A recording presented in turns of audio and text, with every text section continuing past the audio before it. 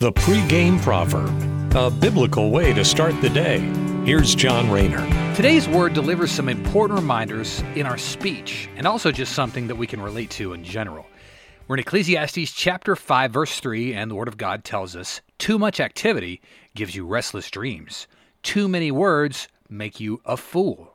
If you've ever gotten caught up in a job, or a drama even, or just any kind of stimulus that eats up much of our days and our minds during the day, there's a good chance that whatever that thing is, it ends up in our dreams too.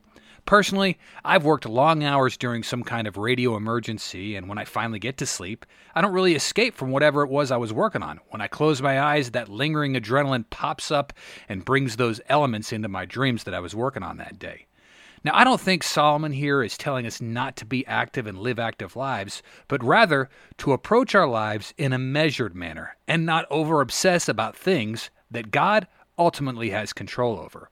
The second half of today's verse, too many words make you a fool, is another bullseye. We all know that one person who posts way too much on social media. In fact, sometimes we found ourselves being that chatterbox. Like the saying goes, sometimes less is more.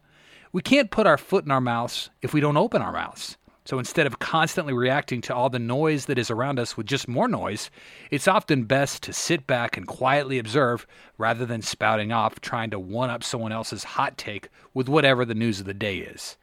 Thanks for listening. Have a great day. Take care and God bless. The pregame proverb with John Rayner. Look for it on all podcast platforms and have it delivered to your smartphone.